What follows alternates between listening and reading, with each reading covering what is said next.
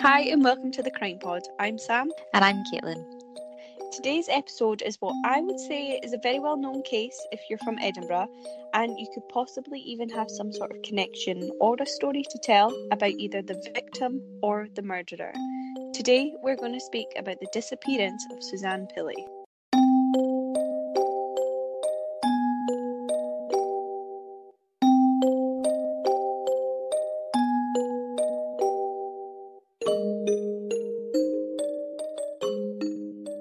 Suzanne Pilley was a 38-year-old bookkeeper from Edinburgh, and she went missing on the morning of the 4th of May 2010.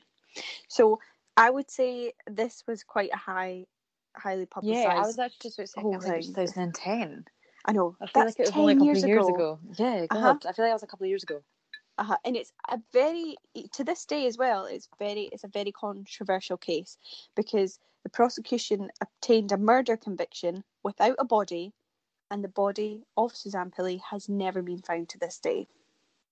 So you've obviously, it's kind of like, the McCann case, completely different, but controversial in the fact, did this person who's in prison do it, or was it someone else, Mm-hmm. Yeah, for sure. Mm-hmm. So, on the 4th of May 2010, Suzanne Pilley was making her way to the offices of Infrastructure Managers Limited in Thistle Street in Edinburgh. This is where she worked as a bookkeeper. So this is in the centre of town, next to I know where you are. St Andrew's Square. Okay, Yeah. At this side of town. So as part of her routine in the morning, she would often call into the St Andrew's Square Sainsbury's, which I do too. It's great, Sainsbury's. Yeah. En route to work. So at 8:51 a.m. on the 4th of May, she was seen on CCTV leaving Sainsbury's. Now at 8:54 a.m, she was seen on CCTV on North St David Street, about to turn into Thistle Street. So this is, she's just came down St Andrew's Square, practically, and she's turning into Thistle Street. Okay, yeah. And this was to be the last public sighting of her because she failed to turn up for work. Which is mad because it's such a busy part of town. Mm-hmm. It's great, like, especially, not during a pandemic. There's that is like... Or at night or whatever. Mm-hmm. That is prime time office workers running into work, with their coffees, etc. But then it's that thing where it's like, it sounds so like, I don't know how to word this, not weird, like, it's so busy but no one's noticing each other. Like, if I asked you on a normal morning without pandemic, like, name 3 people you passed on your way to work, you probably couldn't. Oh no, I'd just be like, the ground. Yeah, I had my headphones in. If someone talked to me, I was pissed off. Now, on the afternoon of the 4th of May, she was reported missing to Lothian and Borders Police by her parents, Robert and Sylvia Pilley. Okay? Now, I'm going to jump forward to on the 11th of May, 2010. Okay. Lothian and Borders Police initiated a high-profile public appeal for information, and they used digital screens and they put them up in the centre of Edinburgh. And they played footage of Suzanne's last known whereabouts, which is crazy because you've never seen that before. Like, I know we were young, but I don't remember it. But that's amazing that they did this. Everyone, I can already picture the footage of her going into the Sainsbury's, the one that went everywhere. Yeah. And at the same time, they also issued a statement saying that they believed Suzanne may have been the victim of a criminal act. Okay, so they're saying at the minute, a criminal act. So she's went from disappearance to criminal act. Right, okay. In the space of 7 days? Okay. Now, on the 18th of May, 2010, Suzanne's employers issued a statement saying that her disappearance was completely out of character. And then the following day, the police issued a statement saying that they were now treating the inquiry as a murder investigation. So, within the space of 12 days, she's went from disappearing, criminal act, murder investigation. Okay? Yeah. And on the 20th of May, it was reported in the press that the police had expanded their investigation to a 400 square mile area of Argyll, stretching from Tyndrum to Inverary and the Argyll Forest. So this is up north. This is in Edinburgh. Argyll's hours away. Mm-hmm. So this is in Edinburgh. Okay, and it was said that they were keen to trace the movements of a silver vehicle driven by a man on remote roads across Argyll and Bute on the afternoon of the 5th of May 2010, so the day after her disappearance. Now, on the 23rd of June 2010, David Gilroy, a colleague and former boyfriend of Suzanne Pilley, was detained by Lothian and Borders Police under one of the acts, because obviously they didn't have a body or anything like that, in connection with her disappearance. And later that day, he was arrested and charged with her murder. Oh. They don't have a body. Okay? This has been like just over a month, and David Gilroy has been arrested. No body, charged with murder. That's mad without a body, isn't it? Mm-hmm. And on the 24th of June, David Gilroy appeared on a petition in a private Edinburgh Sheriff Court hearing, and he was charged with the murder of Suzanne Pilley and various other offences relating to her disappearance. Oh. But he made no plea or declaration. But he applied for bail, and it was granted by a Sheriff McNeil. So he's on bail, okay? And on the 1st of July, David Gilroy appealed in court again for examination, and then he was fully committed for trial, and then a second petition for bail was lodged, and it was granted. So he's been on bail, okay? But he's still obviously being charged for her murder, but he's on bail. Now, we're going to jump 2 years now, right? Okay. And I'm going to take you to the 20th of February 2012. So this is where the trial of David Gilroy got underway at the High Court in Edinburgh. The presiding judge was Lord Brackadale. Can't pronounce his name, okay? And the prosecution was led by Advocate Depute Alex Prentice, QC, and the defence by Jack Davidson, QC. And David Gilroy's solicitor was Jim Wardlaw. Now, I might mention these names later on, so it's just to kind of give you a heads up. So the indictment ran to 5 pages, okay? And the principal charges were that on the 4th of May 2010, David Gilroy killed Suzanne Pilley at the offices of Infrastructure Managers Limited in Thistle Street, Edinburgh, or elsewhere, by means to the prosecutor unknown. So that's one. Also, David Gilroy concealed Suzanne Pilley's corpse in the Thistle Street premises of Infrastructure Management Limited, transported it to Argyll in the boot of a car and various locations around Scotland, and thereafter disposed of it by means to the prosecutor unknown. Okay, so there's what he's getting charged against. And the jury of 8 men and 7 women began hearing all the evidence on the afternoon of the 20th of February 2012. And the trial lasted 24 days. So for not having a body or anything, that's a quick trial. Yeah, that's really quick. But I have to say the prosecution case was wholly circumstantial. This is all circumstantial evidence. You know, it's not like he said, oh, I'm guilty, or there was loads and loads of witnesses, or, oh, there was a body. There's nothing of that. So this is all circumstantial, which is why it's quite a controversial one to do. Obviously, we've both got our own opinions on the whole thing, and we can mention that at the end, but it's just to say. No. Okay. So the first witness on the Crown list was Suzanne Pilley's mum, Sylvia. Oh, really? So she spoke to the court, and they said that her daughter had had a turbulent on-off relationship with David Gilroy, and that she had previously cohabited with him on a temporary basis. So they lived together, which I didn't know until I read this, because David Gilroy always has a wife and 2 children, okay? It's also a fact that the day before Suzanne went missing, she met up with a man that she had met online just beforehand, but David found out. Right. And then the next day, she goes missing.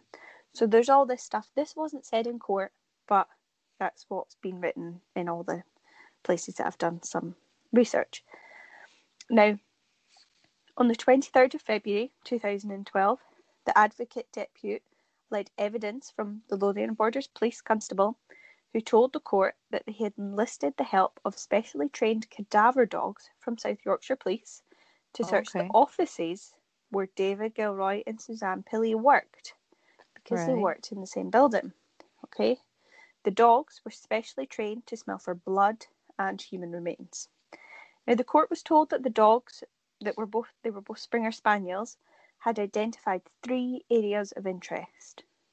1 in the basement area of the offices, and 2 in the boot of David Gilroy's silver Vauxhall Vectra. Silver. So you know how I mentioned Mr. DeCara a few minutes ago.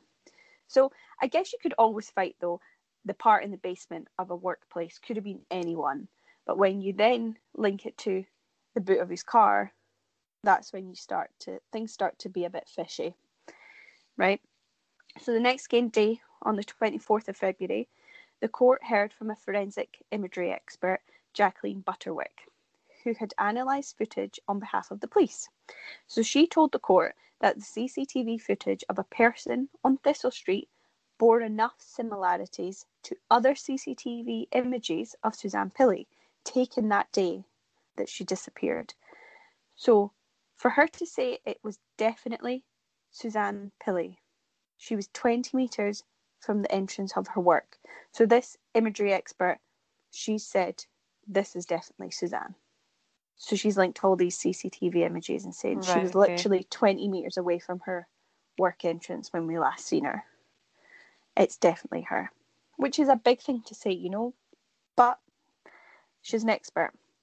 Now, on the 27th of February 2012, Andrea Gilroy, which is David Gilroy's wife, was cited as a witness by the Crown. Okay, so she was asked to go and become a witness for him.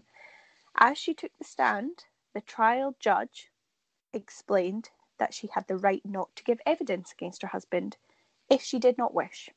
So she declined to give evidence. Now, Andrea, she could decline to give evidence because the events that obviously Suzanne's disappearance that she would have had to have spoken about took place before an act came in. So it's Section 86 of the Criminal Justice and Licensing Scotland Act 2010 came into force. So that act amended the law, which beforehand allowed spouses and civil partners of an accused person in Scotland. They didn't need to be witnesses. So nowadays, obviously, they have to be witnesses for the prosecution. Yeah. But so she got away with it, really, by a few months. Now, on the 1st of March 2012, the Advocate Depute led evidence from Sergeant Paul Granger of Lothian and Borders Police, and he spoke to the contents of an 11-hour interview which David Gilroy gave to police on the 6th of May 2010. So that's an 11-hour interview that they started speaking about 2 years later, obviously, for the court. But Sergeant Granger told the court that during the interview, he noticed a scar on David Gilroy's forehead under his hairline and that there had been some sort of scratch on his chin. The court also heard that David Gilroy had told police that on the evening of the 2nd of May 2010, him and Suzanne Pilley had decided to split up and then took part in a Buddhist-style religious ceremony, writing their feelings down on pieces of paper and burning them.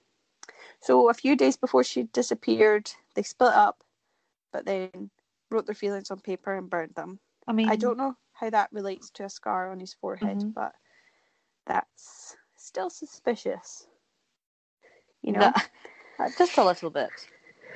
It's just random. Okay. So on the 6th of March 2012, the court heard from a forensic scientist, Kirsty McTurk, who told the trial that she had conducted a search for DNA in Suzanne Pilley's workplace and in the boot of David Gilroy's car. She confirmed that she had been unable to find any trace of Suzanne Pilley's DNA anywhere in the building or in the car. She told the court that as she opened the boot to David Gilroy's car, that she noticed a fresh smell coming from inside.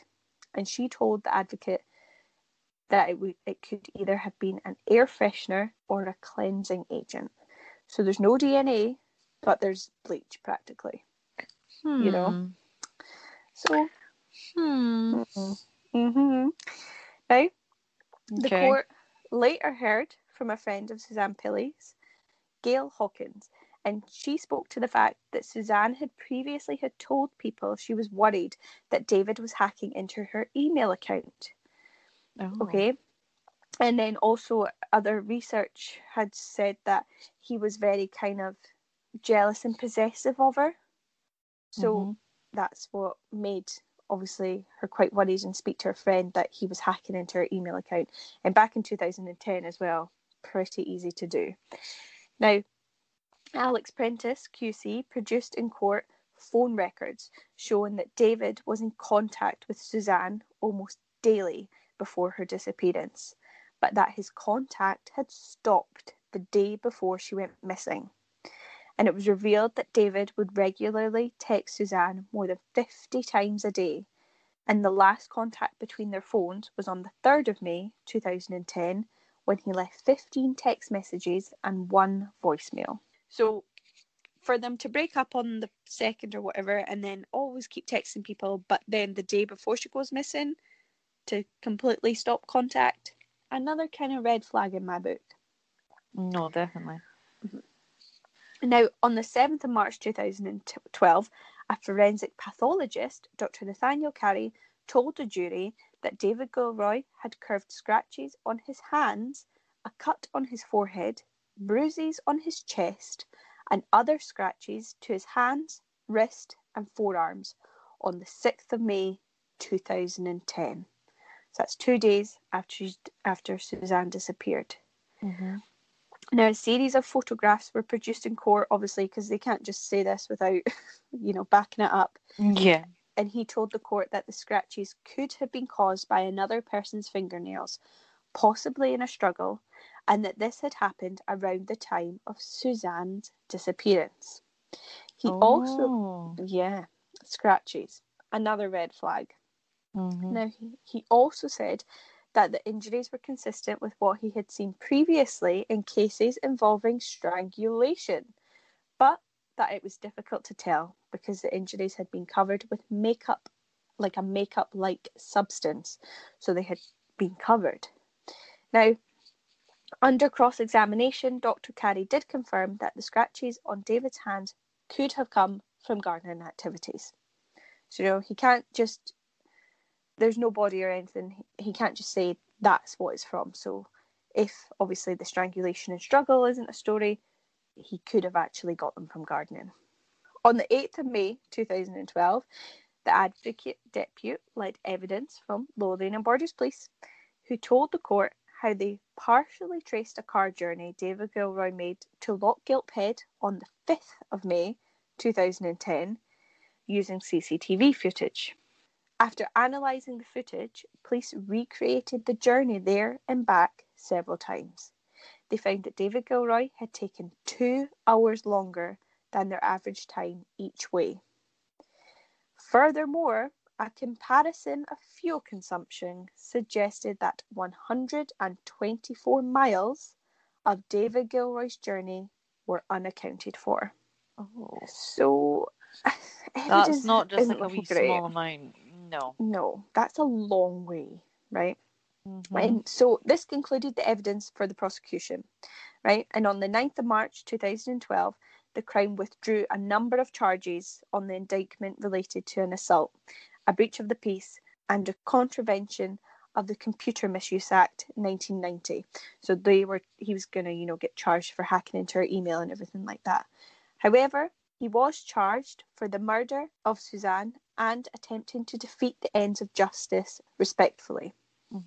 So everything else was dropped, but the murder and defeating the ends of justice remained.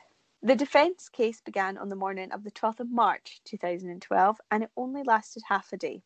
The court heard from a number of witnesses who worked in the offices of Infrastructure Managers Limited, and they didn't see anything out of the ordinary, at the premises when she went missing on that day. You know, they had nothing to say. And David Gilroy declined to give evidence in his own defence. Which, again, kind of like, is that... Yeah, that says... Maybe, I don't know if that's like a lawyer's thing. Maybe you're told not to give evidence. Yeah.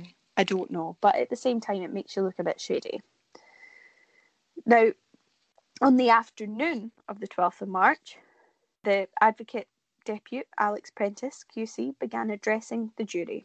He told them that the crime case was that David Gilroy had killed Suzanne Pilley in the basement of her office before hiding her body in a recess. That David had then brought his car from home and put Suzanne's body in the boot, and the next day transported her to a lonely grave somewhere in Argyll. He pointed to a sudden interruption in Suzanne's life since she had vanished. In particular, he highlighted that she had made no contact with anyone.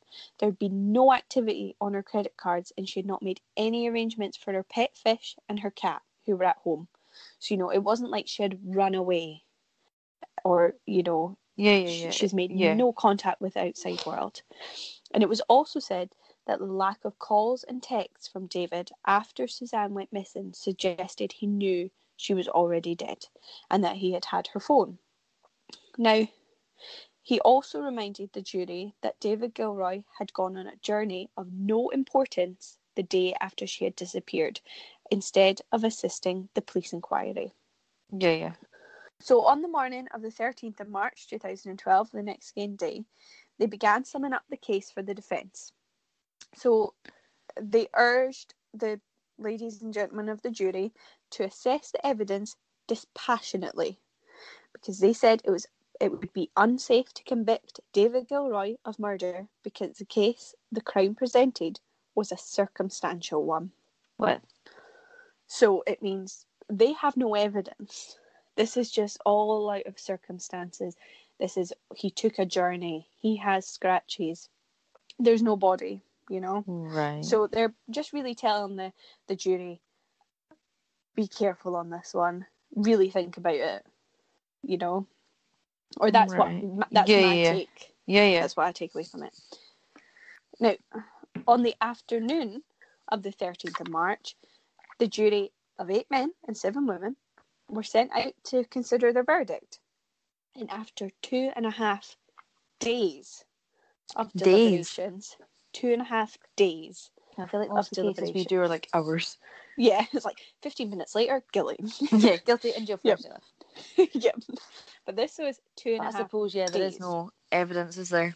Mm-hmm. That's really one that if I was on the jury or something, I'd love to be on a jury, but I'd want someone to just admit they'd done it, because I wouldn't want to have to do that. Jury. I know, but that's why I shouldn't be on one. Do you know what jury is? Yeah, I know. That's probably why I haven't admit they've done it. You don't need a jury to decide if they did it or not. Yeah, but you know, I want to hear their case. So maybe give me a 2-week case, and then at the end, the guy's like, "Actually, I did do it. I'm guilty," and I'd be like, "Oh, thank you." You know? Right. Anyway, back to the story. Right. I feel like jury's not for you, but hey ho. It's not for me. After 2.5 days of deliberations, on the 15th of March 2012, David Gilroy was found guilty by majority verdict of the murder of Suzanne Pilley and of attempting to defeat the ends of justice. Fair. Mm-hmm. So, on the 18th of April 2012, at 9:30 a.m, the High Court in Edinburgh, Lord Brackadale sentenced David Gilroy to life imprisonment with a punishment power of 18 years for the murder of Suzanne Pilley and for attempting to defeat the ends of justice. A single camera. Which is fair. Oh, yeah. And during this time in court, a single camera, a cameraman, and an audio technician from STV were present in court. So this was one where there's a lot of information on it, but I thought I'm not going to bore you with it. But on the 15th of March, following the guilty verdict, they had to adjourn for some background reports, and they just reprimanded David Gilroy in custody. And obviously because of this, there was such a high level of public interest for this trial. Yeah. The whole thing. Definitely, yeah. So that's why STV, which is a Scottish broadcaster, they wrote to the Lord Justice General and everyone requesting permission to film the sentencing of Gilroy. So, in Scotland and things, you have to ask for your permission, and it's completely up to kind of, it's up to the Lord. I think it's the Lord Justice General that has kind of this. It's on a case by case basis. So, right, okay. Which is, I think that's different in England and Wales. And it was also the first time that Twitter was involved in a Scottish case. But again, really? Yeah, so they were able to tweet like as it went on, but it's it's a first, and it's also a case by case basis. You can't just say absolutely. So this was TV and everyone were allowed in, but I believe nowadays as well, I think it is still a case by case basis, but in England and Wales, I think you can just do it. Not completely sure though. Don't quote me on that. So this is not exact facts. No, I'm just could be making this whole thing up. But literally, STV were allowed in. There was quite a few rules though, as in you can only face the judge, have footage of the judge. You're practically allowed the sentencing, but that is it. So I think they got 4 minutes and 40 seconds of the video. You know, they weren't allowed to look at David, put the video on the court like anyone else. It was practically, all right, okay, you can have it for me saying he is now getting life in prison with a minimum of 18 years. Now, David Gilroy, up to this day, he continues to maintain his innocence. There's a podcast, I don't know the name of it because I don't know the name of it, but I think he is getting interviewed as well, and he keeps saying like he is innocent. To this day, he is like, I did not do this. But on the 27th... To this day? Yeah. Like, so has he ever once turned around and said, like, oh yeah, actually I did, sorry? No. Like, the podcast that I'm talking about, I'm pretty sure is no more than like 2 years old. Or even a year old. Well, to be honest, this year's been such a write-off. You keep forgetting that it's almost the end of a year. But, so it might be like a couple of years old. But no, he is, to this day, he does not believe he's done it. Now, on the 27th of April 2012, he lodged his first intention to appeal against the conviction. Now, this appeal was rejected by the court in Edinburgh on the 20th of December 2012. So his appeal was a few months, but completely didn't get it. And I think he's put in a few other appeals, but literally he's not getting them. Now, despite extensive searches during the whole police investigation and even after the trial, the body of Suzanne Pilley has never been found. Her remains are believed to be buried in a forest somewhere in Argyll.